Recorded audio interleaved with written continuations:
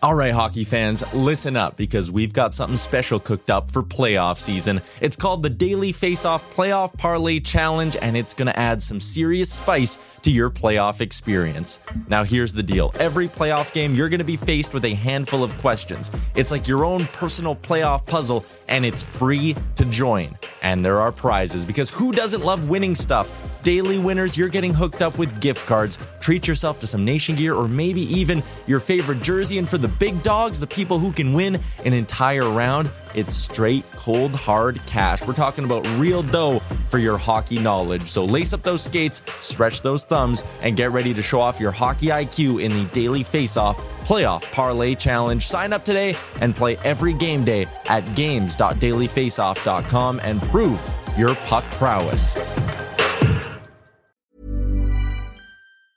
Mom deserves the best, and there's no better place to shop for Mother's Day than Whole Foods Market. They're your destination for unbeatable savings, from premium gifts to show-stopping flowers and irresistible desserts. Start by saving 33% with Prime on all body care and candles. Then get a 15-stem bunch of tulips for just $9.99 each with Prime. Round out Mom's menu with festive rosé, irresistible berry chantilly cake, and more special treats. Come celebrate Mother's Day at Whole Foods Market. Ready to pop the question? The jewelers at BlueNile.com have got sparkle down to a science with beautiful lab-grown diamonds worthy of your most brilliant moments. Their lab-grown diamonds are independently graded and guaranteed identical to natural diamonds, and they're ready to ship to your door. Go to BlueNile.com and use promo code LISTEN to get $50 off your purchase of $500 or more. That's code LISTEN at BlueNile.com for $50 off. BlueNile.com, code LISTEN.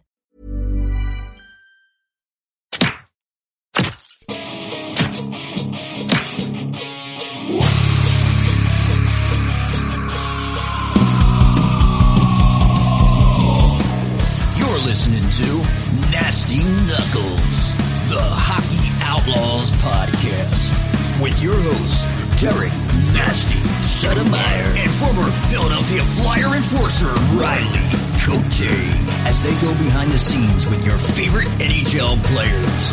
This week's guest is former Philadelphia Flyer sniper and fan favorite, Shimon Gagne. Time to face off.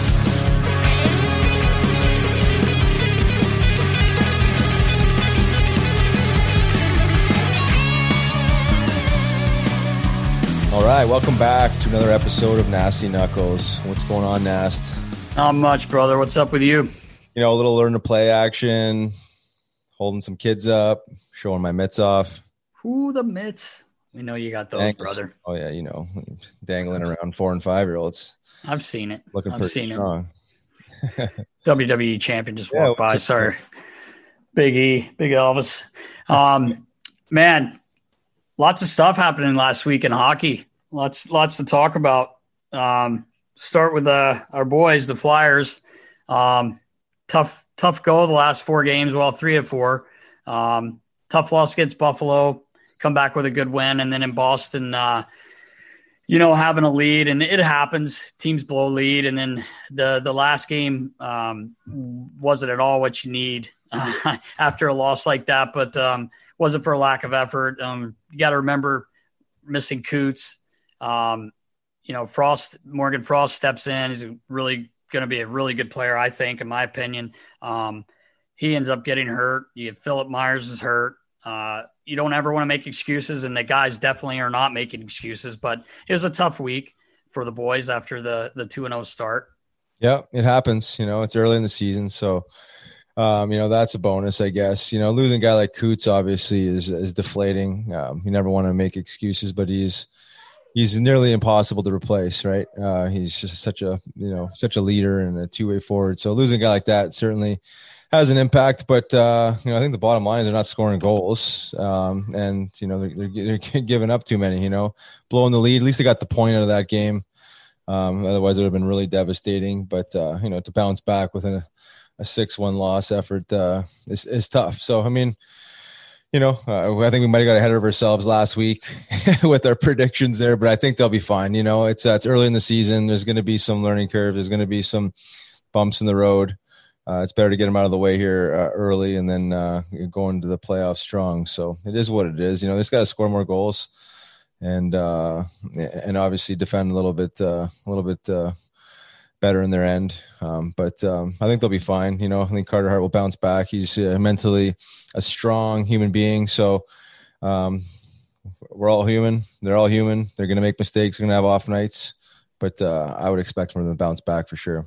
Yeah, me too. I mean, it's like we said, at the beginning, 2-0, you can't go crazy. You can't get too excited. But you also can't because you lose a couple games. It happens. It's a hard league, which we talked about too. I mean, every game there used to be back in the day, it seemed like not guaranteed wins, but pretty much some guaranteed wins, if your team shows up and, but nothing's guaranteed in this league anymore. It's actually, I think it's great because every game's a game, and I think the boys will be fine. Like you said, I'm not rattled by it. Like you said, Carter, that kid's mindset's unbelievable. Moose stepped in the other night. We didn't talk about him. He had a great game, which we've talked about him before. He's just a solid veteran that is a great pro and comes to play. And he had a great year last year, and he's there, and maybe he plays next game. I don't know, but they're a great combo and they'll be fine. Like you said. Yeah, I think so too. I mean, Moose is a great supporting cast for Carter, and I know obviously frustration set in at the end of his game there the other day, but he's like you said, he's built to respond and he's resilient. Moose, I would expect probably going to play the next game and just maybe give Carter a break and move on. It's early in the season. Yeah. Get the cobwebs out. I don't think anybody should be hitting the panic button yet by any means. But it's one of those things. You got to respond though. It's like it's easy to talk about it and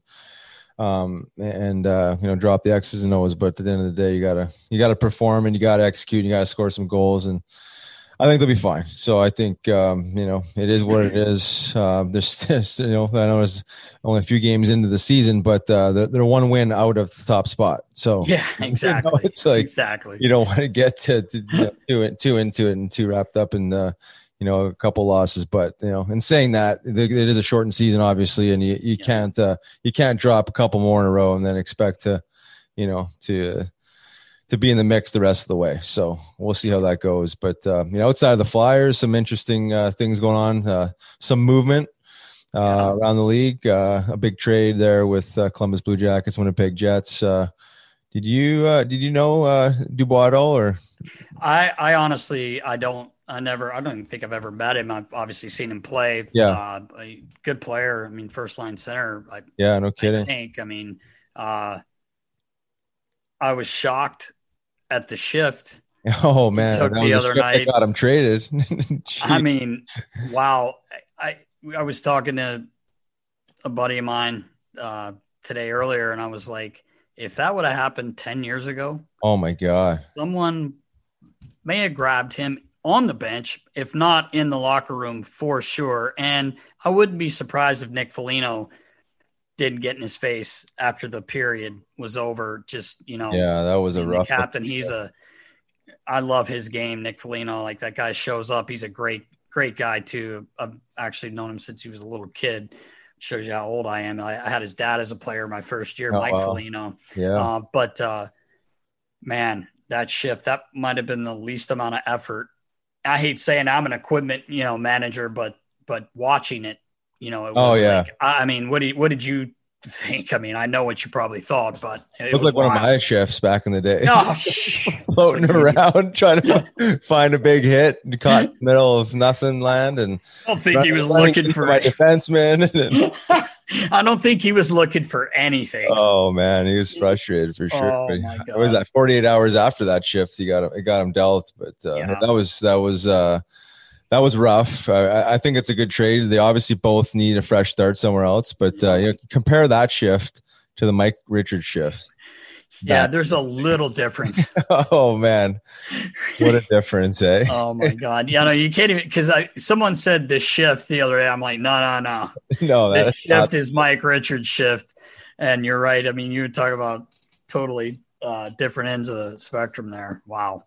I was actually shocked by that. I actually flipped that game on, and they showed Dubois sitting on the bench. Like, he hasn't moved since, he's a grocery stick, which exactly. He may have been that once or twice. That. But responded to that. What's that? I wonder how Torts responded to that shift.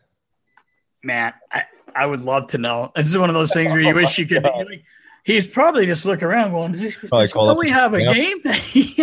Let's trade this asshole. Well, he noticed it because he was done after that. That was all he had. So it was crazy. But yeah, I mean, Dubois is a good player. I can't sit here and act like I know a ton about him, but I know he is a good player, obviously. But to pick up Laine, man, this guy. Yeah. You talk about scoring goals. I mean, he could score 30 with his eyes shut. Yeah. I think. I mean, it's easy for me to say, but you pick up. I mean, your power play just went. Oh yeah, went up big time. Once he's got to fit in, and I would imagine. I'm not even sure, but I would imagine Max Domi's on their first power play unit. I'm not really sure, but you got a big time player there now. That, like you said, it's good. Both guys probably needed a change of scenery, so Laine hopefully goes in there for Columbus and wants to light it up. Yeah, I'll tell you what. Quick Laine story. I don't know him or anything. I've met him, but when I did the World Cup of hockey for USA in 2016, I totally forgot about him being the high pick there in the first round. And we were playing Finland in Washington, and the very first shift of the game, he came flying down the right side.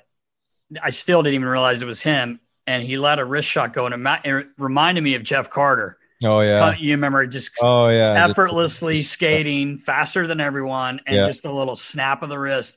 But he shot the puck, and I was working the door, and it was obviously at our DN, and that puck, Quickie, Jonathan Quick's an unbelievable goalie. Obviously, we know that. This thing went by Quickie, didn't go in the net. It hit the glass, but then Quickie kind of moved, and I'm like, who just shot that puck? And then he came by the bench. And I was like, oh, it's a kid, Laine. Yeah. Wow. And then obviously I got to see him the next few years here in the NHL. But he's a goal scorer, man. Oh yeah, yeah. I think he'll do well in Columbus. He just needs a fresh start and some new scenery. I think it's good for a lot of guys in those situations when they get stale. Go somewhere else and start fresh. So, how about your boy Simmer? Man, how happy were you for him? Like, oh yeah, God, I love that man. I was so happy he got that goal the other night. A couple records with that, didn't he? Yeah, it was his 500th point and I think 100th power play goal. That's awesome, it was his first goal as a Leaf, I believe, too. So yeah, it was. I was so happy to see that. I got like 3 texts from people saying, "Your boy just scored, Simmer just scored," and I'm like, "Oh shoot, I missed it live," but I went back and obviously watched it. But could be happier for him, hometown guy, there, and I know he's excited. And Simmer, he'll fit right in Toronto. I mean, how can you? He looks good. He looks good in the white and blue. He does, man. He does. There, man. It's just he is one of the best team guys I think I ever. There's a bunch of you guys, but I mean, you talk about a team player, man. Yeah. Wow. And things when he was here with us. And he ended up getting traded, unfortunately, at the deadline. He wasn't playing as well as he could, and he knew it. And, of course, there were some injuries there involved, but you guys never make excuses in hockey. And, of course, he's not going to say anything, but he was doing anything he could. Like he was fighting. I remember the one night in Pittsburgh, we were down 2 or 3-0, and he hadn't scored in a while. He got in a big fight, had his nose broke, but won the fight. And, I mean – I remember Claude. I think Claude gave him the player of the game helmet because he got his goal. We ended up winning the game. Yeah, because he was willing. He went out there and did that, and other things weren't going his way at the time. But anyway, what a great man! I was happy to see him get that, and hopefully he gets a lot more. Yeah, for sure. I'm sure there's more to come. Yeah, right in his office there on the side of the power play. Good. Right on. Well, I think it's about time that we introduce our next guest. All right, Riggs, let's get on to our next episode here with the Simone Gagne, the Gaggy, which is brought to you by DraftKings Sportsbook. Pigskin fans, the moment you have been waiting for all season is right around the corner. And DraftKings, the official daily fantasy partner of Super Bowl 55, is bringing back their golden ticket giveaway with up to $55 million in prizes up for grabs. All you have to do to get your share of these huge prizes is enter DraftKings free Super Bowl prediction challenge. Once you submit your picks, you will get a free instant prize up to $25,000. And if you have the most predictions correct, you could win the top prize of $1 million. Download the app now, enter the free prediction challenge, answer questions like who will score last, and boom, get ready to make it rain, baby. DraftKings has paid out over $7 billion to its players since 2012, so they know a thing or two about big paydays. Download the DraftKings app now and use your promo code Knuckles to enter the free $55 million Super Bowl prediction challenge. Everyone gets an instant prize up to $25,000 just for playing. So use promo code Knuckles now and enter the free $55 million Super Bowl challenge. Only at DraftKings, the official daily fantasy partner of Super Bowl 55. Terms, conditions, and eligibility restrictions apply. See DraftKings.com for details. All right, welcome back to another episode of Nasty Knuckles. I'm Riley Cote. I'm Derek Settlemyer. We're very, very excited today to have a special guest on. This guy looks like he walked out of a GQ shoot or something. He's so damn sexy and good looking, but we're so happy to have the Gaggy Simone Gagne. What's up, buddy? What's up, guys? How you doing? Doing great. Thanks for joining us. We appreciate it. You're welcome. You're welcome. Congrats on your show, guys. I've been watching, and you guys doing a good job. So congrats. Really happy to be on the show today. Thanks, brother. Once the COVID restrictions loosen up, we'll have to have you in person because that was the plan always. But struggling with the protocols. So appreciate you carving out the time for a Zoom call. Yeah, that's good. That's the way to do it now, I guess. Huh? So, yeah. It will be pleasure next time I'm down in Philly to sit down with you guys in person. Awesome. That'd be awesome, man. Be awesome. Gaggy, what's going on, man? What are you up to these days? Not much, but no, we've been pretty much locked down here in Quebec City. We're having curfew at 8 p.m. every night. I guess like everybody else now in Canada or United States, we struggle with the COVID-19 and it affect everyone, businesses, the kids going to school. That's a good thing. They didn't stop that. Oh, that's good. My oldest is playing Pee-wee and the season's been stopped now since November. So we'll be able to skating once in a while, just me and him, but no practice, no games from him. So basically right now it's almost like he's losing the whole season. And same thing with my two girls, they do some dancing in gyms and everything's been canceled. So it's a tough time, but at least we start to see that the case go down and look like the curfew has been working, and hopefully we'll have some good news in the next couple of months with the vaccine that start to come down here in the country, and we'll cross our fingers that hopefully this summer the life will get back to close to normal. Yeah, I hope so. My little guy's, he gets to go to school. He's back in school Thursdays, Fridays, but he's here Monday, Tuesday, Wednesday, and it's tough on. He's 6, so it's tough on the younger kids, I think, maybe than the older kids. But it's starting to, things are getting a little better around here. So hopefully soon, like you said, we can get you into Philly. 1, to hang out, and 2, to get you in the studio as well, man. Sure, sounds good. Yeah, tough times for everybody. I think everybody's going through it in their own way, shape, or form. Nothing easy about this last 12 months. There's no question about that. But moving on to your hockey career, Gags. Obviously, had an amazing career. and spent most of it in Philly. I mean, do you want to talk about, in 1998 when you were drafted, 22nd overall, and then, just that progression and into from a junior hockey player into the role of being, arguably one of the best goal scorers in the game in your prime. You want to talk about that process and the feeling of being drafted and coming to Philly?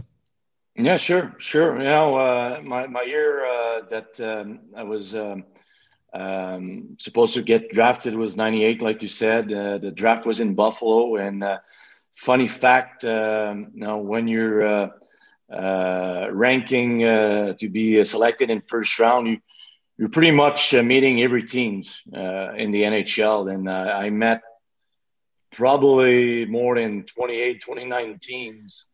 And the only team that I didn't sit down and meet was with the Flyers. Oh, no way. So I had no clue. I had no clue that the Flyers were going to select me 22nd overall.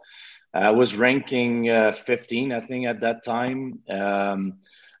So all the teams that I met the day before the draft, I remember a couple of them. One jump in mind was the Blackhawks. I think was like selecting 14 or 15, and they said, if you're there, we're gonna pick you. And so basically, Chicago come up and they select. I don't remember his name, but for sure that was not me. So I was a little bit disappointed. And then they were not the only team. A bunch of teams that said if I was going to be available at that time that I'm going to be their pick. And so more the first round goes on and on, and I'm not getting drafted. And now Flyers come up, and I said, no, that's a team that I don't think they want me, because I didn't sit with them. They didn't ask me any question, no meeting with the Flyers. So no, that's it. I'm not going to get drafted 22nd by the Flyers. And I think Jersey were right after the Flyers. So I guess I might go to Jersey. So, but Bobby Clarke go up and said from the Quebec Rempart, Simon Gagné. And I was pretty excited to be Flyers at that time. And the fact that I didn't know, my brother grabbed me and said, hey, I was part of 2 training camp with the Flyers a long time ago. So I was almost following the footstep of my dad. That's awesome. That's awesome, man. I'm glad Mr. Clarke, he got your name right. Remember, he got Claude's. I was not like Claude Giroux. he knew your name, buddy. Yeah, that was funny. Yeah. But the one thing was after sure, I asked around the table, and one French guy that was a scout was Simon Allais. And he grabbed me on the side. He said, we didn't meet you because we knew what type of players you were, and that you were first on the list. And so it felt pretty good after that all that time, even if I didn't sit with them and meet with them before the draft, that I was their first pick on their list that draft year.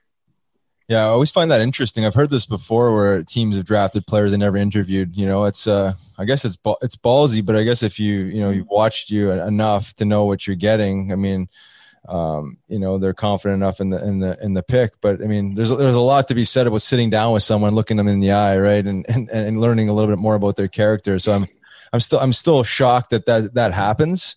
But the fact that you interviewed with how many other teams you said that the fact the Flyers didn't interview you is a little bit interesting, but nonetheless, it worked out obviously in your favor, and obviously any team you can get drafted to is great. But I'm always interested in the psychology behind what goes on behind closed doors when you're making picks and stuff. But awesome career. I mean, talk about you come into the NHL with the Flyers in 99, I believe, and the evolution of, the game. Like, you played 10 years with the Flyers. Like, can you talk to a little bit more of that old school, you're still kind of in that little bit old school era, and then how the game evolved by the time you landed up retiring? Yeah. Well, like you said, if you look at the rules, the way the game was playing before the lockout in 2004. If you look at tapes, if I look at tapes during my first season, I cannot believe when you're back checking, you're allowed to hold a guy and skate with him. That was crazy, and there was a lot of holding and grabbing. Was not too much space down low in the O zone. Was a lot of battle one-on-one and fighting for puck, fighting for space, and a lot more hitting, a lot more fighting too. That was a type of hockey that I think was harder to play. You had to battle through a lot of things to end up in scoring space or having a chance to score a goal. Those 30, 45-second shift, you were dead after 45 seconds. If you stay longer than a minute, you're dead. So you're dead tired. So that was the type of hockey I knew to play. Right. Even in junior, it was the same way. But I knew that my first year, Roger Nilsson was their coach, and another funny fact: I got drafted as a centerman. I never played left wing in my whole career before that. So, and Roger Nilsson, after 10 games, I think I'm not sure if I had a goal. Maybe I had a goal or two, but I was playing on the third or fourth line, something like that. Maybe with Chief, I think on the line, but so it was hard to get in points playing with Chief. And Roger came and said, "Hey, you'll be, what do you think if we try you on the left side, on the left wing, and you'll play with better players? You'll play on the first or second line with Ricky or Leclerc, Lindros was there, Rod Brandamore was there, Rick Tocchet," and I said, "Yeah, that's something pretty good, sure." Yeah, right. And at first was hard because people that never played a game or never played a winger on hockey before, and especially in that type of hockey, when that puck coming around the wall, that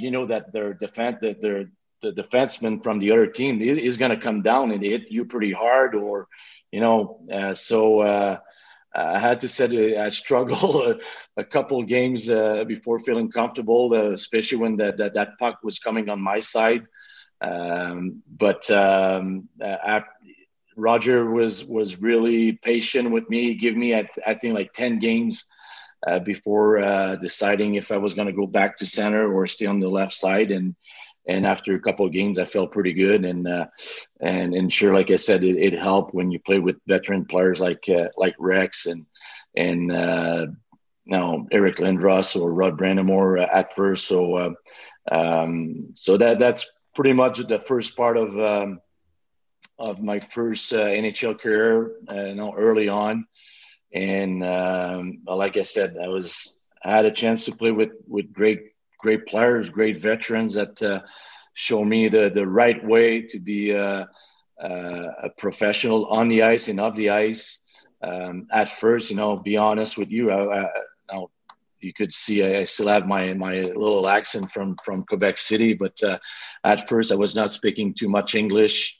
You understand the coaching, all hockey language the same way, a puck or shooting the puck and stuff like that. It's pretty much the same thing in junior. But so Eric Desjardins was one of our defensemen, and he took me on his wing and kind of helped me to get better at speaking English. He understand the language a little bit better. Yeah, pretty solid mentor there too, hey? Pretty grounded human. I could go down the list, and one guy that had a short career maybe in Philly, but Dan McGillis, he's the guy that I was staying at the hotel at Hampton Inn, I think, Hampton Inn next to at first was at the Coliseum, was not even the skate zone. Oh, that's right. I didn't have a car, and like I said, I was not speaking English. And Dan from Ontario, a little bit of French speaking where he's from. So he was speaking French pretty good. And I remember getting a call in my hotel room. I had no phone at that time, no cell phone. And he called me and said, "You want me to pick you up in French?" I said, "Sure." And so he helped me, give me some ride to go at the practice and go to lunch after practice and stuff like that. So, and I never asked for it. And he's the one that was really cool from him to do that and help me to feel comfortable and having a right to go at the rink, what time to go at the rink, not getting late and stuff like that. So, so Dan was really good with me my first year. Gags, when you came in talking about all those guys, you come in as a 19-year-old. I mean, you're playing with men, like grown men, 30 years old. Back then, the league was more of older players too. But like you said, what a great group of guys. You just named them all, like for mentors and to help you become pros, because everyone you just talked about were unbelievable pros. Yep. Yeah, and I could go down the list. I didn't mention Bundy. Bundy was there to show me other things off the ice, but well, maybe that was those might not have always been the best things, but it's okay. That was the way the game was playing at that time, and off the ice was part of it too. And that was one thing with that group of guys. We were really close. Bonding was fun. After games on the road. Now Philly, all the games on away was really close, so we were coming back, and a lot of times after a road game, we end up going at the Main Street Pub in Jersey. All the guys they kept the bar open for us, so a bunch of guys we were going there after games and watching our game on TV because they were replaying her game later on and talking about the game. And that was fun. That was cool. And that's the type of things you don't see too often anymore in this league. So the game changed, but that was part of it. But to go back to your question, Nasty, was I could go down the list. Was all those guys had great career, but I was 19 years old. The youngest guy next to me was Brian Boucher. And Bush already had a wife. I'm not sure if he had kids, but he was already married. So I had a girlfriend, but I was by myself for a bunch of times. So it was no Willie came down 2 years after, but was no Justin Williams, was no younger guy like me to understand what I'm going through. So, but those guys took me on their wings and make me feel welcome right away. And like I said, I learned so much from that first year. I was confident to make the team at 19 years old because of the way I play in junior, the way I play with Team Canada at World Junior. That gave me a lot of confidence. And but like I said, don't know if we're talking about draft. If you're getting drafted by another team, if I will have the same first success that I had my first year with the Flyers. Yeah. Right. Yeah. So, I mean, I guess it's hard to ever know that, but I guess, the fact that you landed up in Philly with a great situation, it lands up being, the make or break for the player, right? I mean, a great player can land up in a bad situation and then, their career could be, at least at the very start, rough.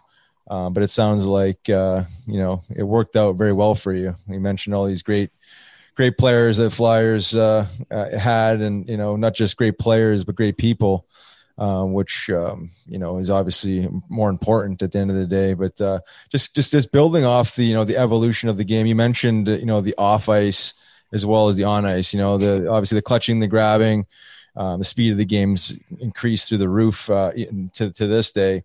But, the off ice, like you kind of mentioned it, like, that it was a different animal back then, right? I mean, that was almost like part of the culture was that team bonding. It was like you leave practice, and maybe it was even before your time, but it was like almost mandatory to show up at, at the wherever tavern for a couple midday pops. But maybe talk about like what you've seen even towards your NHL career, of how how the game evolved off the ice and how mindful guys became and how much focus there was on actual, like, sports specific, hockey specific training, and then just, maybe, removing some of these, say bad habits that guys seem to have had, throughout their careers. Yeah, but like every sport, and the game will change, will get better. And if you go back 20, 30 years ago, hockey players didn't train in the summer, right. And one guy decided to train, and he, sorry the language, he fucked up everything, I guess. But hard to believe, but no one, the training camp was to get back in shape and right. Finding your game, and season start and you're good to go. But one guy decided to do it, and he started to play better, I guess. He ended up a better player, and that's the first step. And after that, in my time, was off ice. Maybe go at the gym in the summer, maybe five times a week. Train an hour and a half, do some cardio. Don't put the skate until maybe August, maybe a couple of weeks before camp. And we're talking about early 2000. But I have to say the game kind of changed after the lockout in 2004 when the game got faster. They changed the rules. No holding, no grabbing. It came down to a speed game. No more red line. That was one thing that opened the game a lot more, and so you had to be in better shape, be better, quick, work on your quickness. So your training had to change in the summer. If I go back and remember leaving the Flyers for the summer, telling me that I need to get bigger, up here, you need to gain some weight, you need to get close to 200 pounds before next summer. So I remember working out and tried to get the muscle and, having a body that will look like a culturist, and hitting the and when they check your weight, you want to be heavy, and that's not the case anymore. Now you forget about, you want to take care of that so you don't getting hurt, but you want to get stronger down here, get bigger legs and be strong up down there, and quick feet, like I said. So your training had to change. Slowly they start to look at more your body fat. At first, I think my first couple of years was like, you need to be around 12-14%. Right. And if I go back to my last year with Boston, that was 10%. So, and when you're getting older, that's it's tougher, to get leaner, and it's easy to gain weight and stuff like that. So, everything changed, train wise, off ice, and now, you get more stuff that players have to do off the ice, not only gym, but you have to hit the ice, working on their skills on the ice, power skating, stuff like that. So it's definitely more work now that players have to do that I had a chance to taste a little bit at the end. Yeah, it's evolved quite a bit since you've left the game, actually, too, just the way these guys train and the mindfulness that goes into it. And, like you said, like there's no more bodybuilding. There's no more like heavy lifting. It's just so much about prevention of injuries and being a functional athlete. And I just wanted to ask you a question, being a skilled guy. And you were you grew up in the era of still when there was enforcers. And I understand that part's pretty much out of the game now, but me being, a tough guy back in the day, I had a memory of you my first year with Hitch. We were in West Point. You probably don't remember this. And we were at a bar after one of our little things there. And I remember you coming over and talking to me. And I don't know if you remember, like the training camp, I had been up and down. Hitch made a public statement that we didn't need toughness. We didn't need a tough guy. And then I can't remember the game, what happened, but I think a couple guys got pushed around. So next thing you know, I'm called back up, and then I'm in West Point. But you came over and you're like, Roz, really appreciate, having a guy like you around, and it's meaningful. So I wanted to say, first of all, that I appreciate that, because it's still etched in my memory, having a guy like you say that. But I just wanted to get your perspective on having a tough guy on the team, whether it was Brash or any guy you played with, just having that support around you. Did you feel like it had an effect on you being able to do your job better? Oh yeah, that's for sure. 100%. And we all, you guys know that I'm really close with Brash, and my first couple of years, we had some tough guys too. Chief was there, and even like Rick Tocchet once in a while. I remember getting pushed around, and Rick Tocchet just grabbed the guy and kill him almost. And I was like, wow, that's. And he said, "Kid, just play your game. You get your space. No one will bother you anymore." And from that point on, I understand right away that, wow, I get some people get my back. I don't have to worry about that. Just play my game, and I'll get my space. And end up be a player that had a bigger role really quick early in my career. And Brash came down after, and that was the same way. I don't remember getting hit dirty by someone or a cheap shot or something like that. Even after whistle, no one was touching me. If one guy came and do something to me, I knew that my buddy Brash will go on the ice and take care of him. And I have to say that when Brash left, we had no one, I think. Yeah. I don't want to have the respect to, maybe I forget someone, but Friggy landed up in there for maybe half. Maybe Friggy came. Yeah, Friggy was there. Yeah, but there was a gap there though when Brash left. There was a gap or something like that. So I knew how much mean to me first, and how important it was for a player like myself or other players, or even younger player, to have a guy like you, like a role like that. And so I was pretty happy when you had the call to come up and take care of business for us once in a while. And to me, I know it's slowly you start to don't see that anymore, but I think you have to still be part of the game. You still see some dirty stuff out there that no one, you do a cheap shot, but no one will come and see you after. Yeah, you'll get suspended or get fined, but there's no better way, to go see a guy and give him one or two punch, and the next he'll understand a lot more by getting whacked a couple times than getting fined a couple thousand or getting suspended for one game. So I have a hard time with that, but in the same time, I understand that they want the game to be more clean. Is that going to help? I don't know, but the big thing, I think, Rouse, I think it's with concussion now. But the other thing that I've been reading,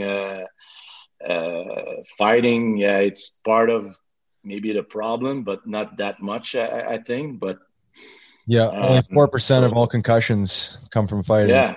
So exactly. So it's after that what guys doing, after their career, that I think we have to pay a little bit more attention to it. And I know the NHL's got a program with that for that, to help players that struggle after hockey. And that's what it is for now. And it's something we'll talk about not only now, but for the next couple of years for sure. Yeah, that's definitely for sure. Gags, one thing, going back to the training aspect of everything you were talking about, they wanted you to bulk up. It's too bad you didn't know Riley then, because somehow he weighed 225 when he played for the Flyers. Double whoppers with cheese, man. On about a 175, 180 frame. So there's something he was able to take that got him really strong and a little bit bigger. But the band's yeah, it might. Yeah, Gags. Wanted to ask you about the Super Bowl party you had, or bring it up, not ask you about it. But Riley, I'm not sure if you know about this. Gags, obviously one of the leaders on the team, and years back he had a Super Bowl party and made the mistake of inviting everyone, staff included, and so myself and even our local Bauer rep Timmy Parr, one of Gaggy's good buddies, and all of our good buddies actually. Oh, so quick story. So, we're going over Gaggy's beautiful home, and he's having the whole team over, and Timmy comes. So we got our bottle of Grey Goose, and Gags, big kitchen, and all this food and everything. So I pour us a drink, and me and Timmy crush one really quick. And so he says, "Give me that bottle." He starts pouring it. And as he's pouring, he looks at me and he says, "I'm on a roll." I'm like, "Oh, wow. This is like a triple," right? So anyway, fast forward 2 hours later, me and Timmy can barely speak English. We may have been speaking French. I'm not sure, Gags, but maybe we ended up, I mean, it was many stories to that whole day, but one of the funniest things is Timmy's wife. She was trying to make sure we weren't ruining Gags' place. We ended up upstairs. He had this really nice floor and these couches, and me and Timmy started throwing peanuts at each other. Don't ask me why. And guys are probably like, "Get these two out of here." Gags was being nice about it, just laughing at us. Next thing you know, Shelly bends over to pick these peanuts up, and the old thong's coming right out of the pants. And I'm like, "Whoa, here we go, boys." And all the guys start dying. And she kind of had a crush on Mike Knuble. And Timmy sees Noob's like eyes like blow up, and he comes flying across Gags' room, and he's a lot bigger than me. That's all I'll say. Head right to the shoulder, just a absolute nails me into Gags' couch, right across his wood floor. You can hear it, and that's that. So he's like, "We're out of here." We got Gags didn't kick us out, but we did get kicked out of the party, not from Gags, though. But it was a great time. Overserved. That was not for me, because I remember that party was fun. It was a fun party, and I know Timmy from a long time, and I know he had a good time there, and that was pretty fun. That was a good time. Gags, we were you had a lot of good moments, obviously, in your career, man. I mean, you won a gold medal, you won a Stanley Cup. But here in Philly, we'll talk about your Stanley Cup a little bit, but in Philly, I would imagine one of your biggest favorite moments was that when we came, everybody always talks about it, but when we were down 3-0, you had been hurt, you broke your foot, you come back, get the OT winner in Game 4. If I'm not mistaken, you had a couple goals the next game in Game 5, one in Game 6, and then you can talk about Game 7. What a series, Riles. You were there. It was one of my favorite times in my career that I had, if you want to call it a career in hockey. But you want to talk about that a little bit? No, it's definitely I had a lot of good moments with the Flyers. First year, even 2004 before lockout, losing against Tampa Bay Game 7. That's right. That was special. But that run in 2010, that's have to be the highlight of my career. Yeah, I won the cup with the Kings a couple of years later after that. But that run with the Flyers, even today, I still thinking about it. That if we had won, that still hurt me, thinking about it. But that round against Boston, that was fun. That was fun. It's even hard to believe that we won the game, and I had a chance to. I think it was like 10 years anniversary last year or this year or something like that. Yeah, it was. So we had a chance to watch it on NBC, I think, with a bunch of guys from the Flyers. That was part of it, and that was cool. Being down 3-0, and I remember, like you said, I was not playing the first 3 games, and I was going to try to play game 4. I was not sure. So I was not really too close with the team at that time. I was doing some rehab and I was not working out. You know, it was like 2 weeks just doing some rehab. That's it, you know, resting. And so be honest with you, like game 4 was almost not possible and not imaginable that I was going to play game 4. You know, I'm not in shape, you know, 2 weeks, but you know, we all know hockey's if you don't do nothing for 2 weeks, it's gonna get hard to get back out there for the shape, and you know you'll get tired pretty quick. But so after game 3, we lose game 3. I come down. That's the first time I go down to the locker room after the game, and in my mind, it was not the first time that we're down 3-0. And most of the time when you come to the locker room and you're down 3-0, you'll see some head downs, and basically the series is over. You're going to lose game 4 and you're going to get swept. So that was what in my mind, I think that's the way the locker room is going to look like. Everybody's going to get down. It's going to be quiet, you know, that's it. Now, see you next season.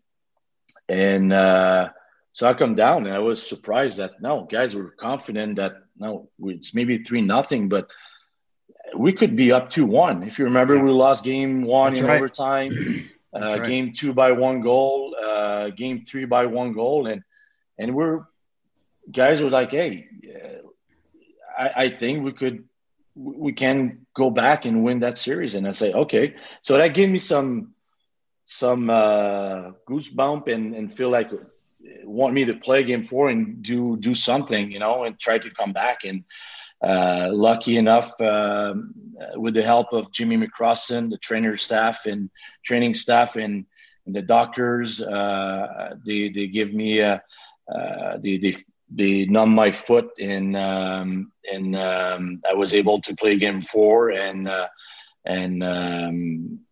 and we were able to win that game. And from that point on, we felt really confident that we're gonna come back and at least tie the series 3-3 and force game 7. And you never know what can happen in game 7. And that's what we did. And that's something no one can take that away from us. We did one of the best comeback in the NHL history. And after that, we took off and we had so much confidence. Montreal was in front of us. But we were really confident that we're going to go all the way that year, not just go in the Stanley Cup final, but winning the Stanley Cup. Right. It's funny because you're down 3-0 and you don't ever think, oh, we're going to lose. But like you said, it's part of like any series, any sports. I mean, you're down 3-0. The chances of you coming back is not very good. Anyway, you score the overtime winner. Then I think we shut them out. We beat them like 3 or 4-0 the next game in Boston. And I'm like, uh-oh, because you know the center's going to be rocking for game 6. If we get that one, now, you know, obviously, like you said, anything happens in game 7. We get to game 7, you get down 3-0. And I just remember thinking, God, it felt so bad for you guys. We came back for all of us, but more you guys doing the real work. You get down 3-0, and you're like, God, man, what a job we did to come back. It's too bad. And then Labby calls a timeout, and it was a great timeout. He had the knack of kind of doing that too a lot. I remember him telling you guys, just let's get one before the period's over. Just get one. And sure enough, I think JVR kind of a CNI shot it. I believe it broke the stick of one of their defensemen and then found its way through Tuukka. And then after that, it was just like, it felt like you guys, we went in after the first. I'm like, we're going to win this game. Like, yeah. It's easy to say that now because we did, but the feeling was very positive. Yeah, that's exactly, you just described it the best way. We were confident that, especially after that first goal, at 3-0 for Boston, confidence was really low at that moment. And but Labby called that timeout, and I think that timeout kind of helped us, you know, to to settle down and relax and just say we're there. We came back. We forced game 7. It's 3-0 in Boston. That's going to be tough, but just get one before the first period. Just one. Don't think about scoring 3 goals. Just score one. And when we saw that first one go in by JVR, and that was a lucky goal. Bumps over his skate, and that was not a nice goal. But to win, you need some luck, and it's almost that give us a sign that we're going to win that game. Now it happened exactly like it was supposed to happen, and like Lavi told us, and that gave us some confidence. And after the first, we look at each other and we felt that let's go get the second one, and after that, pressure is going to be on Boston. That's exactly what happened. And when Danny B scored, I think the tying goal or Hartsey, we knew that that was our game, and they took too many men on the ice. It was 5 minutes or 6 minutes left, and like I said, it was almost like the karma. It was almost like it was meant to happen that we were going to get a power play, and lucky enough, I'm the guy that. Got that goal, and it was a setup play that we try a lot of time in Richie on the power play. Bunch of guys that did it before. The sit-in twins in Vancouver, Eric or Danny on the wall shooting the puck hard, and I'm just putting my stick. So Richie did the same thing. I just put my stick there, tried to deflect it, but it was a Boston Bruins defenseman there that stopped it with his shin pads, and the rebound, the puck just came right back on my stick. And I remember from there, I said, just shoot blocker side. And when I saw that puck go in, that was a really, really good feeling. And I think all of us were really happy. And after that, we had so much confidence with a goaltending in the playoffs, and our defenseman core was unbelievable. So, it was 5 minutes left, but we were confident that we'll be able to win that game. That goal, you want to talk about a goal scorer's goal, Riles? I mean, that was an unbelievable goal. And you're right, man. I love watching. I've watched it 100 times. I just love watching the bench too. And when you scored that goal, and there's a really cool thing on that I've seen before. I don't know if you guys remember, but a ton of people went to the center. Yeah, that's what I was going to say. Yeah. And it was so cool. They show your goal, everyone's celebrating on our bench, and then they go to the center, and it's delayed a second, and then everyone. I mean, it's just still gives you chills, seeing it. It was a great time. It was one of the best years I ever had in hockey. That's for sure. Yeah, me too. Yeah, it's a tough way to go down.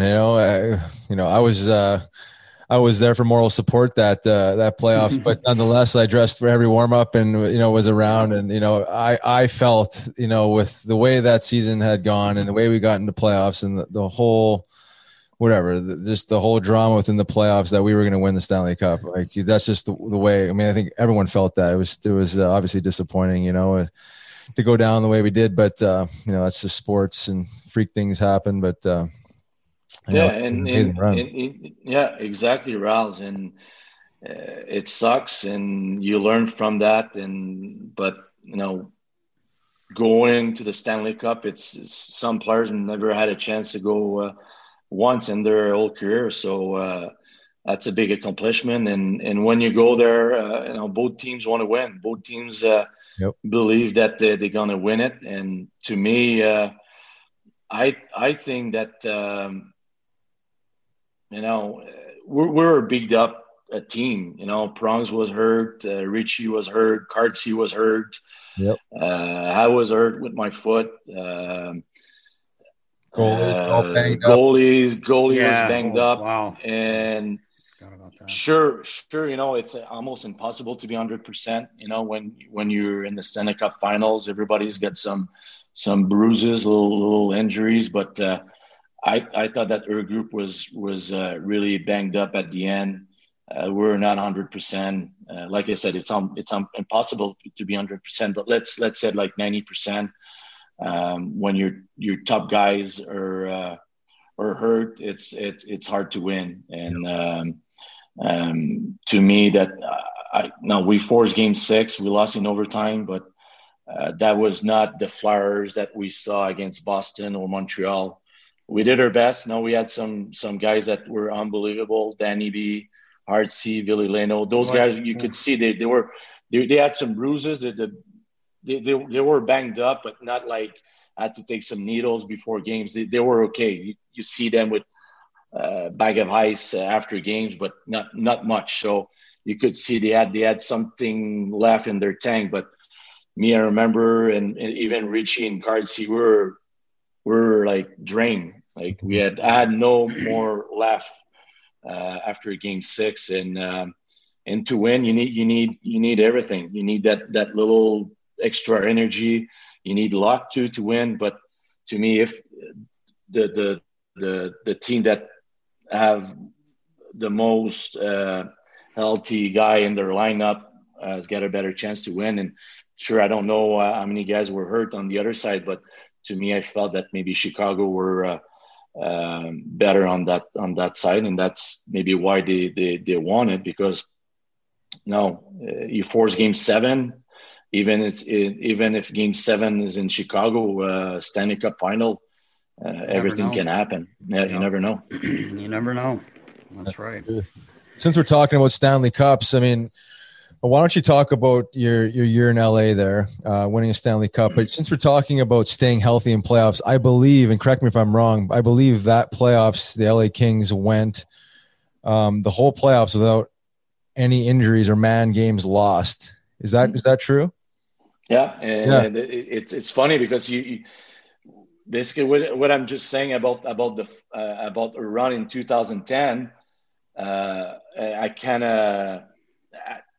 To me, it was when you go all the way, you go in the Stanley Cup, you're going to have some guys that hurt, that will have to take needles before games and stuff like that. Yep.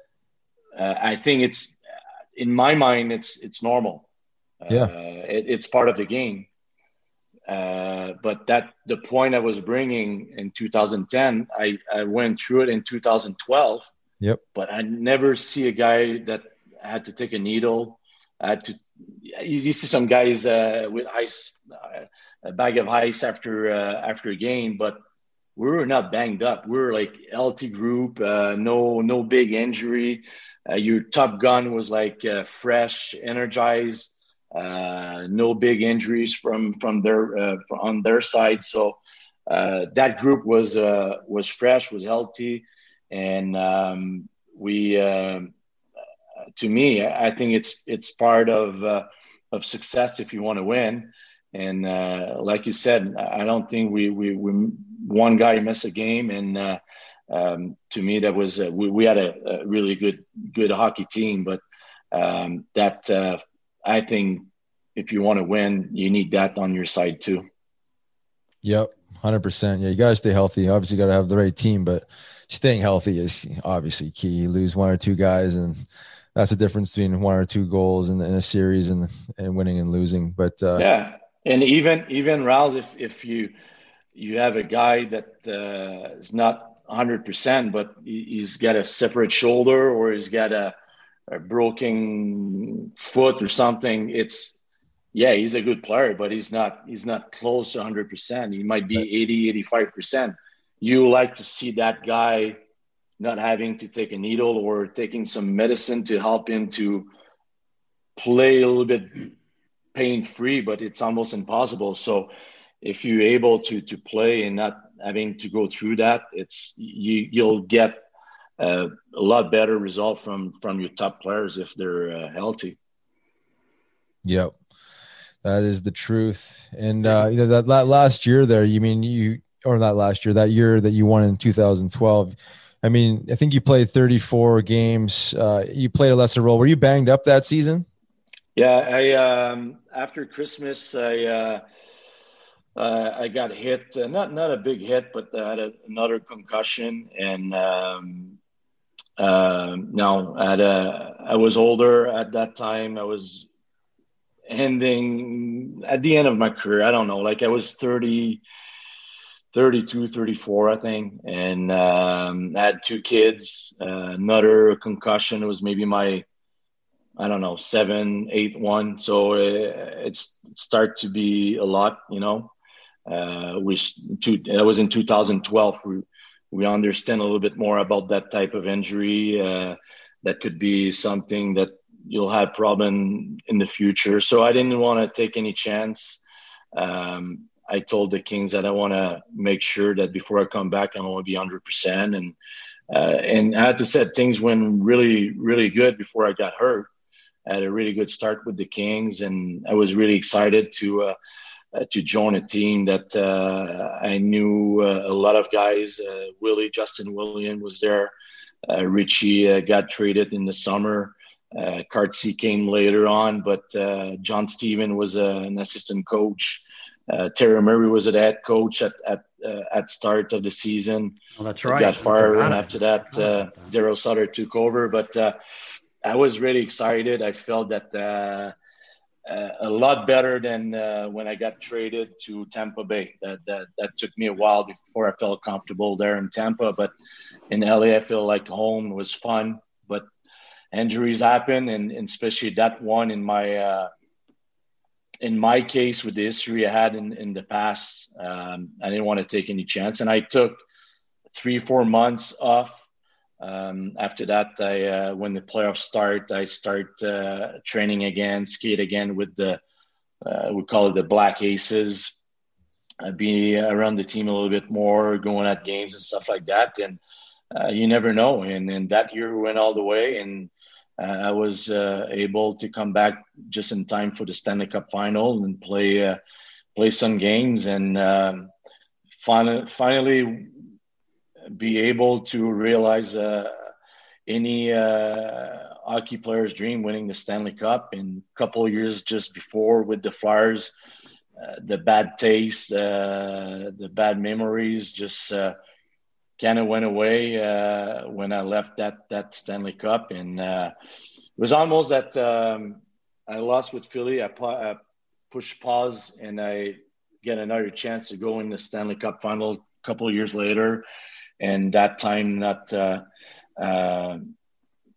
losing my chance to accomplish the ultimate goal. It must have been something. It's always it's always nice to win anything, but to winning at that level, especially if you've put in, I think, probably 12 years of hockey, well, NHL hockey at that time, to finally to hoist the Stanley Cup must have been something surreal. So congratulations again for that. That was awesome. It's funny how excited I always get for guys like Gags and Chemo and Mark Strike, guys that were here and just such good people, and every guy actually that's left. You love watching guys lift the Stanley Cup, but it was really special with Gags, and those other guys that I mentioned. Gaggy, quick question. I forgot about Coach Terry Murray being there, and then Daryl came in. Kind of a switcheroo was that with Daryl? Because I've heard so many great Daryl stories. I mean, so many from Chief, from Richie, from Karts, and other guys too. But what was that like with Daryl? That was definitely a different feeling in the locker room, and a lot of respect for what Terry Murray did with the Kings. But I didn't like the feeling when I came in. I was really excited to join Terry and John because I had a chance to have them as a coach with the Flyers, and I like both of them. And Terry was a head coach, but I could see, like, even from day one at camp, that something was going on with Terry and the group of guys that were already there with the Kings. So that was my feeling day one, and we had a okay start, but win a game, lose a game, win a game, lose a game. But with the type of team that they put together with the signed free agent and Richie trade, we were not supposed to be a 500 team. And I told the guys, I said, guys, don't and you could see like guys were waiting for a coaching change. Right. And I told them, I said, guys, don't wish for a coaching change because you don't know who's going to come in.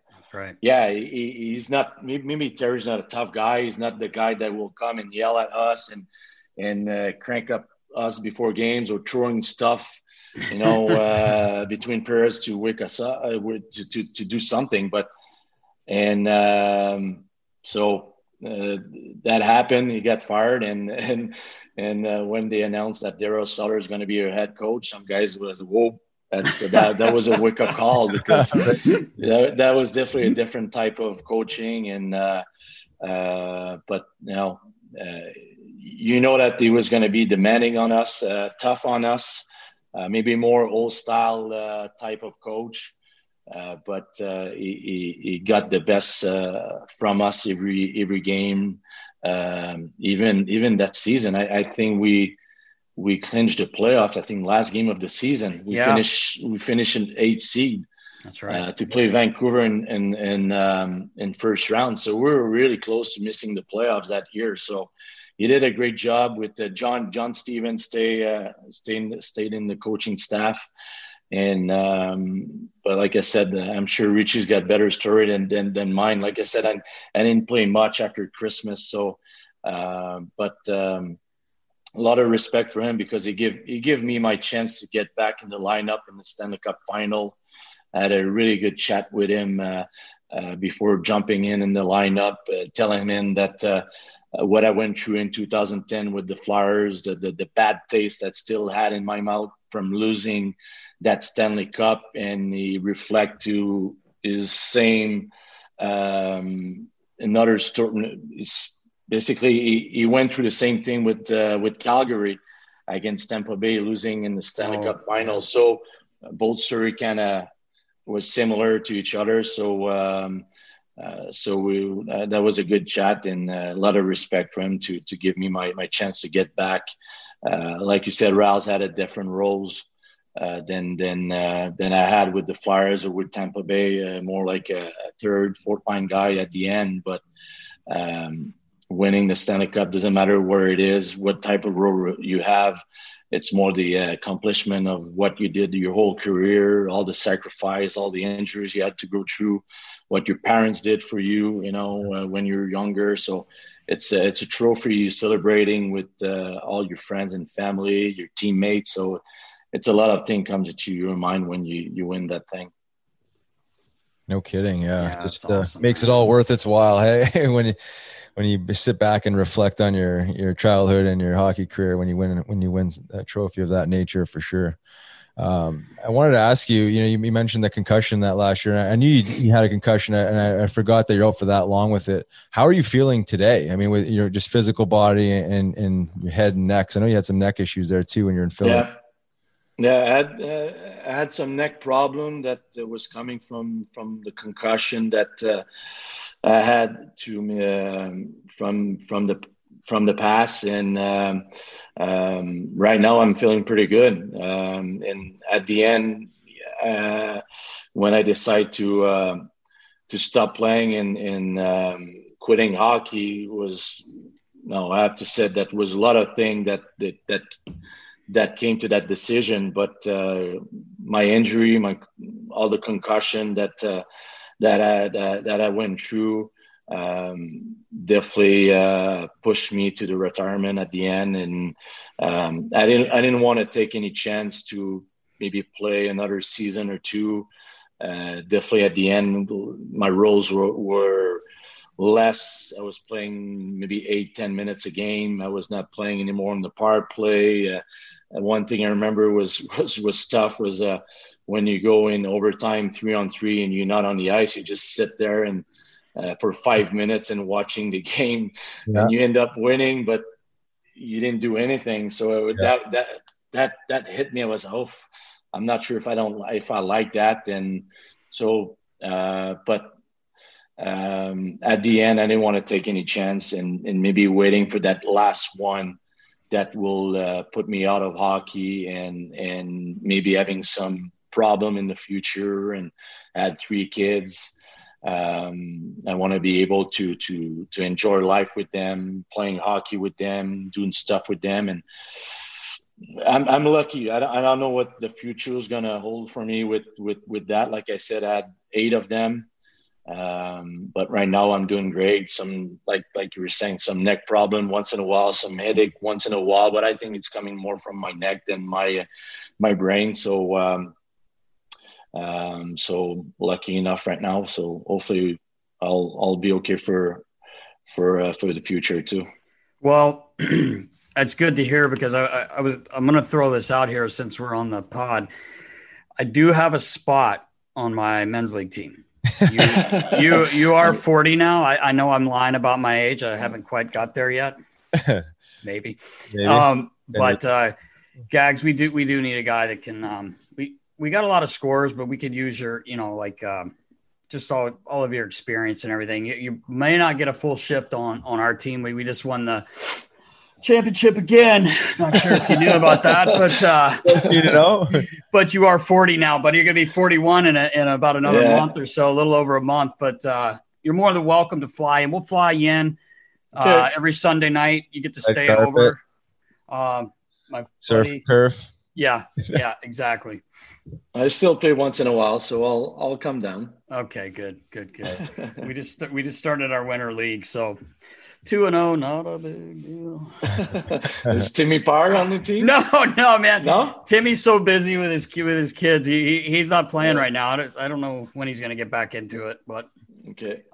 Also, Gags, just so you know, I just finished up 11-0 as a head coach in Elvis's Chipmunk League ball hockey. So congrats, bud. Yeah, thanks. I'm sending out some resumes now, because you never know. Like sometimes early in the year, the NHL is looking for a new coach. Like it's a shortened season, so I'm figuring they see that 11-0 with my Chipmunk League, 4 to 6 year olds. I've got a shot. I mean, I'm a little demanding, but I think I got what it takes. 11-0. Oh, yeah. I was little Elvis. Oh, he's good, man. He's a mess. Good. He's a terror.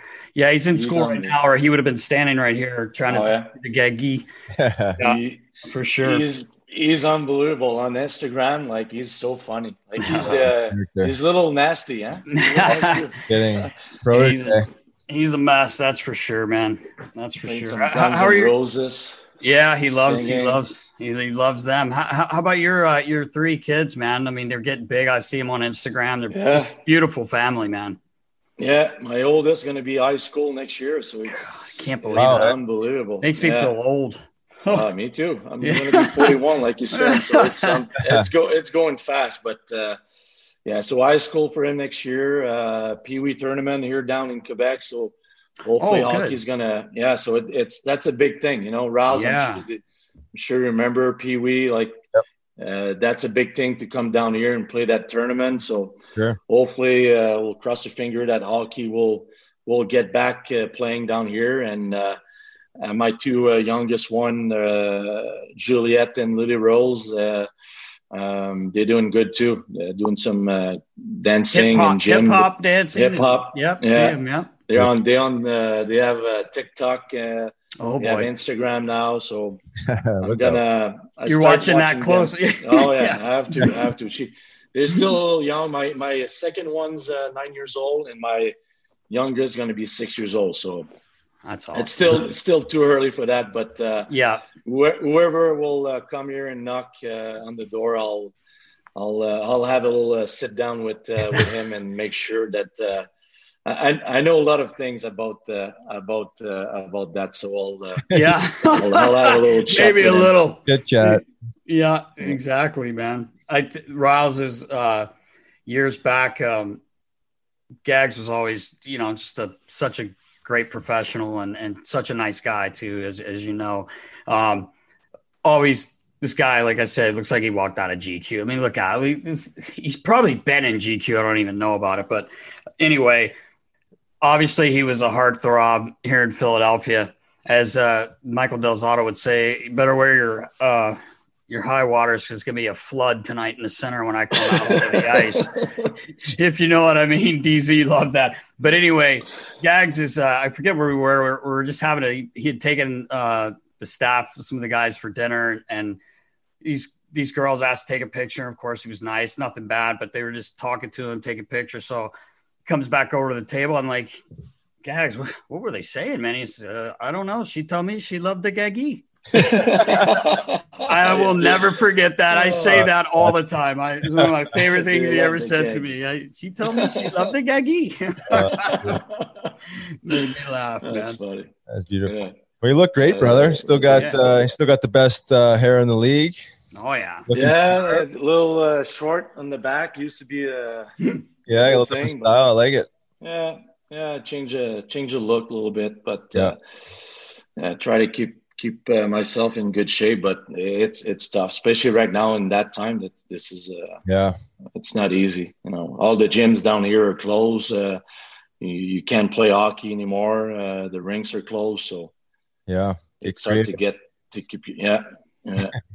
There's one other thing, Gags, I wanted to bring up just because me and Timmy Parr, we still talk about it to this day. And we had Ivan Provorov on a few weeks ago. And he's kind of like you, maybe not as good as you were with your sticks, but he's like that with his skates, with everything. He's got a pulse for everything. I was so amazed when I got to the Flyers as the head equipment manager and the way you would go through your sticks. Gags would hand me a stick. Riles, you were using a Green Goblin. I don't know if you remember the old Green Goblin had the holes down the shaft. Riggs is like, it doesn't matter. It doesn't matter what stick. It doesn't matter. But righty, lefty, let's go. Yeah, right. So that reminds me when Chief told Ben Eager had a bad shift, and he comes back to the bench, and I guess Johnny Stevens was coaching, and he's like, calls Eags back up, and Chief just leaned over and goes, "Hey, Eags, just leave your stick here. You don't need it." We were dying. But anyway, Gags we'd get a batch of like 24 sticks in, and he would go through them, and he'd be like, this one's too heavy. And I'm like, feeling these sticks. I'm like, they feel the same, Gags. No, trust me. Timmy's like, oh, geez, Gags. Like, so we send these sticks back that Gags says are no good, right? Sure enough, the factory weighs them.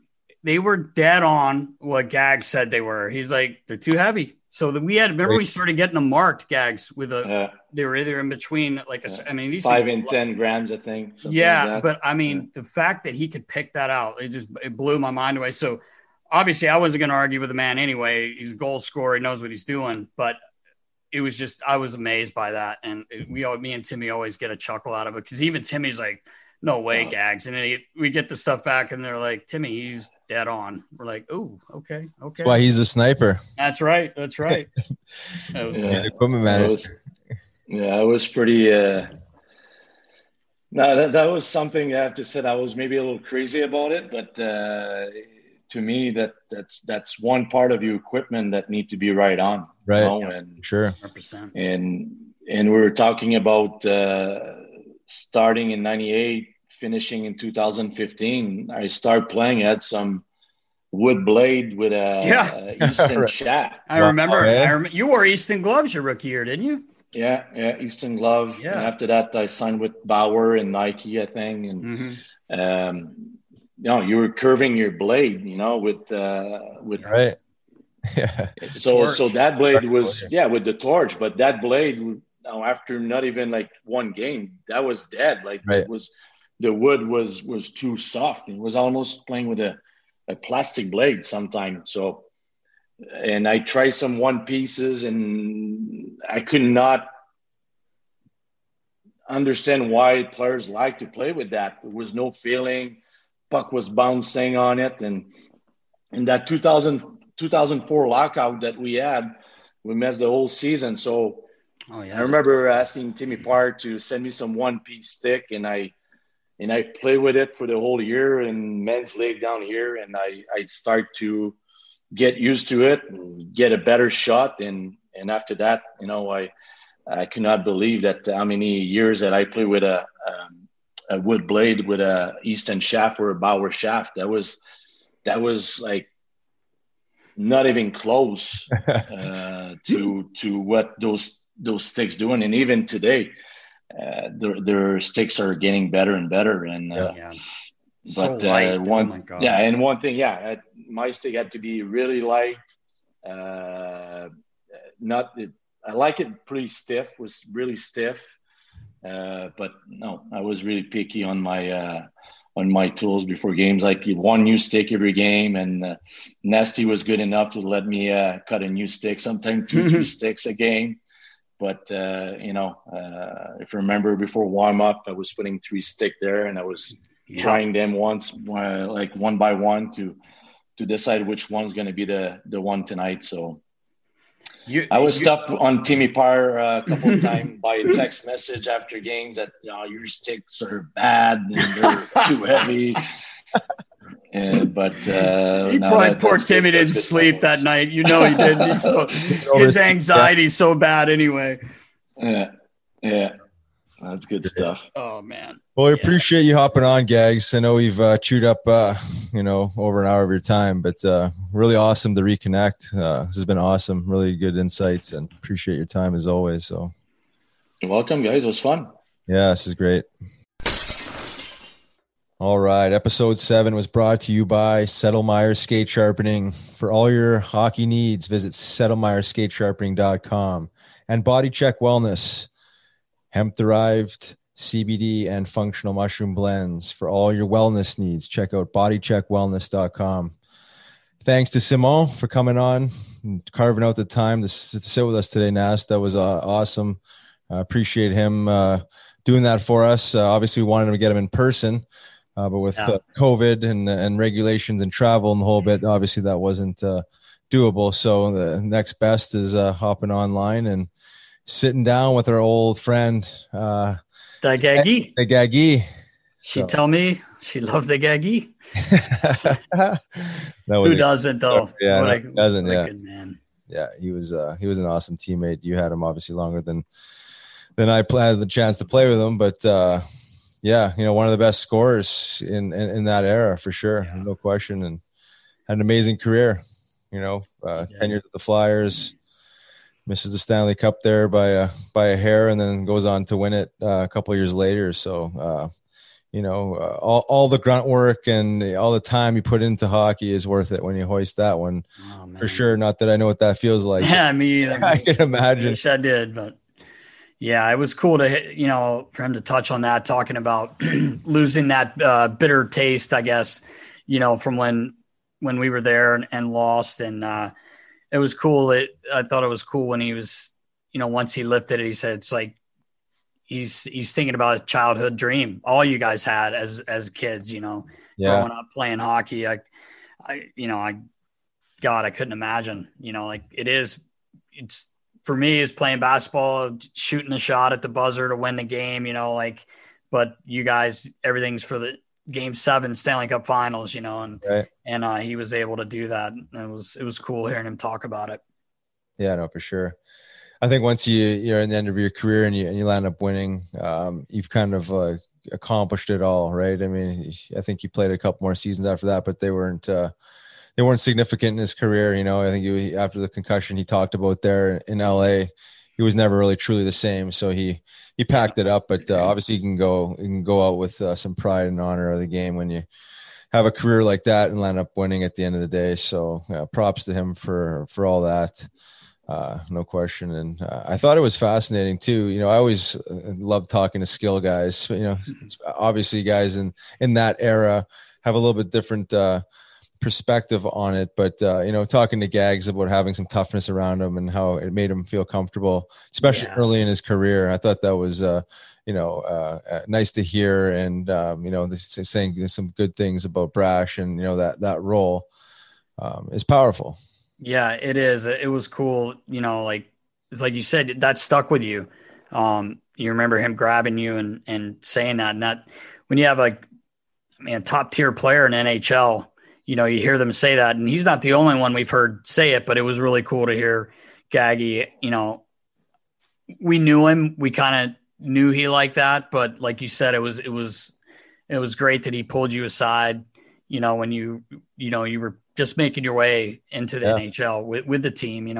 Obviously we had known each other a little bit already, but for a couple of years, but that was cool that he acknowledges that time and now even thinking, which we've talked about too. I just think you got to be able to play the game, but you need toughness, man. Like Yeah. I really believe it. And obviously I never played a game in my life in NHL or any pro hockey, but I've been around it long enough to know that guys like yourself, and that's important, man, for players to feel comfortable and not worry. I remember being in the locker room 2 years ago when Phil Kessel was still with the Penguins, and I was talking with him and Sidney Crosby, and we were talking about toughness, and Sid was just saying, it was funny. He was actually talking about Wayne Simmons, and I said to him, I'm like, Wayne can't find a fight right now. You know, we're 12 games in or something.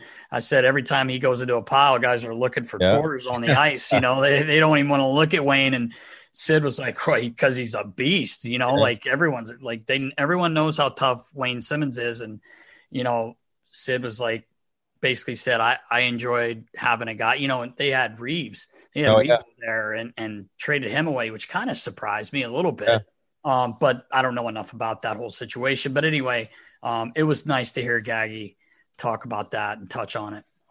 Yeah, for sure. And when he came into the league, he was with the tail end of those, you know, truly old school guys. He talked about, I think it's Tocchet, that, you know, mentioned, like, you know, we're going to create some space for you. If anyone touches you, we got your back. And, you know, not that Mike Recchi fought, but, you know, Chief and, you know, that era of guys, you know, that was like, you know, when, you know, I say not the Broad Street Bullies were still fully in effect then, but, you know, there was some legitimate heavyweights still floating around, and that role certainly existed. So to hear from him talk about that and, you know, the evolution of the game, you know, obviously towards the end of his career, there wasn't a whole lot of fighting left, and he kind of seen the game evolve from the old school clutch and grab and the interference calls that they had early on there after the lockout to the speed of the game now. So, you know, really good insights for sure, because he just crossed over into that era of, you know, old school to, you know, to new school, really. Right.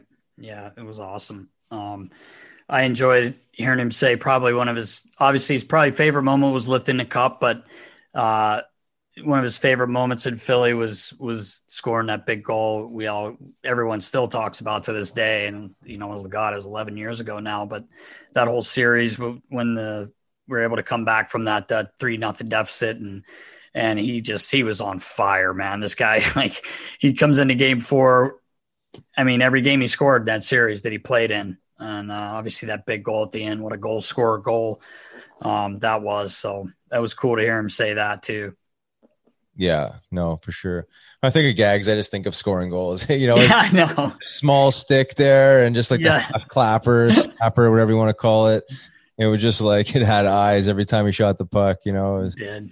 I wish I had just a fraction of what he close his eyes and pick. Many players probably wish they had that. Oh man, yeah, you could score, 47 in 1 year. I mean, that's 47, 41, and you know, back-to-back years. That's a lot of goals in the NHL. That's a ton, for sure. So, well, the Gaggy didn't disappoint. No, it was awesome. He never does. Yeah, he's still looking good. Still got the best hair in the league. Yeah, he does. He knows. You hear him all like, you know, I got the little longer now. I took the sides down. I love it. I saw him in Florida last year. We were able to go out for dinner and stuff. Guy, he's just so much fun to be around. He's always happy, you know. Yeah, isn't it always? He is. His style is good, man, and you know he's got skills. But it's funny when he started talking about his hair. I loved it. Oh yeah. Yeah, he's a beauty. He hasn't changed, you know. He's got the same you know, sparkle and same energy. You know, he's always, like you said, he's always a good guy. You know, like I always felt like he was in a really good mood. Like I never remember Gags feeling like he was like, you know, in a bad mood or pissed off. Like, yeah, obviously he was getting frustrated, but like, you know, there's some guys you remember just like, oh, wow, he was just like really grumpy and really, you know, mad at the world. Yeah. But Gags, obviously, you know, when you think of Gags, you think of, you know, a smile on his face, and, you know, he's just trying to feel his way through the day and feel good. You know, his sticks, his hair, his neck. You know? It's just like... I'll never forget the one thing. We were in the locker room. I don't know what I was doing. I was doing something in the locker room, and you and Randy Jones were sitting there, and Danny Briere and Gaggy were speaking in French. Obviously, you grew up, your dad spoke French. Yep. And Jonesy played in the queue. Yeah. So he learned French. Yeah. So I'll never forget those two talking, and you and Randy answered them like in English, and those two's heads spun around, and they were like, "Wait, what's going on here, man?" And you're like, "Well, my dad's French." And Cote. They weren't Cote. They weren't saying anything bad, but it was just funny. Like when you two answered them, whatever they were saying, I didn't understand it, but I thought it was one of the funniest things. I'll never forget that, sitting in the room and those two turning their heads around at you and Jonesy. God, I didn't even know Jonesy spoke French. I didn't know that either. I never put two and two together with him playing, because he played college too. So he played at, I believe, Clarkson, if I'm not mistaken, Jonesy. But anyway, I just thought that was pretty funny. But he was great to catch up with him, man. Like I said, like you said, it'd be good to have him come into to do a pod as well. We'll definitely get him in the studio. Because I know there's a lot more we could talk to the Geggy about. Yeah, that's the truth. And there's nothing quite like getting in person with someone and talking to them face to face than hopping on a Zoom call. But it's second best for the situation we're in. So yeah, for sure, we'll work with it. But anyway, Nast, I think that pretty much wraps up episode 7 of Nasty Knuckles. Be sure to tune in next week for episode 8. Have a great week. Stay safe, knuckleheads. See you, knuckleheads.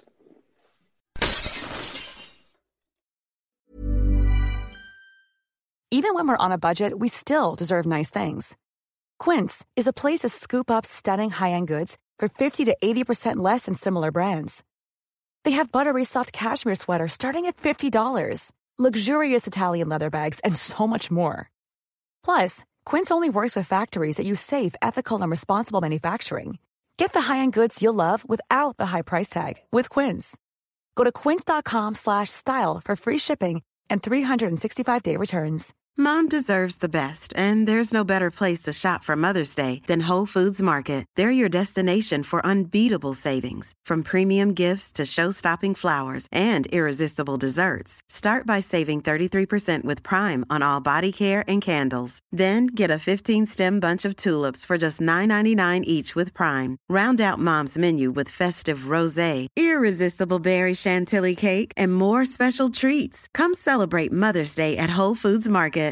When you make decisions for your company, you look for the no-brainers. And if you have a lot of mailing to do, Stamps.com is the ultimate no-brainer. It streamlines your processes to make your business more efficient, which makes you less busy. Mail checks, invoices, legal documents, and everything you need to keep your business running with Stamps.com.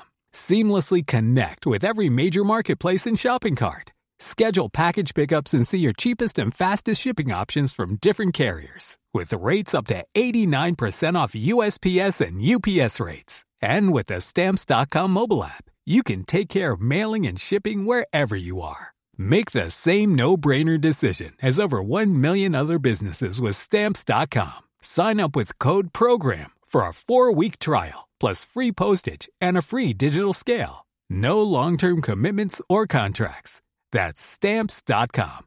Code PROGRAM.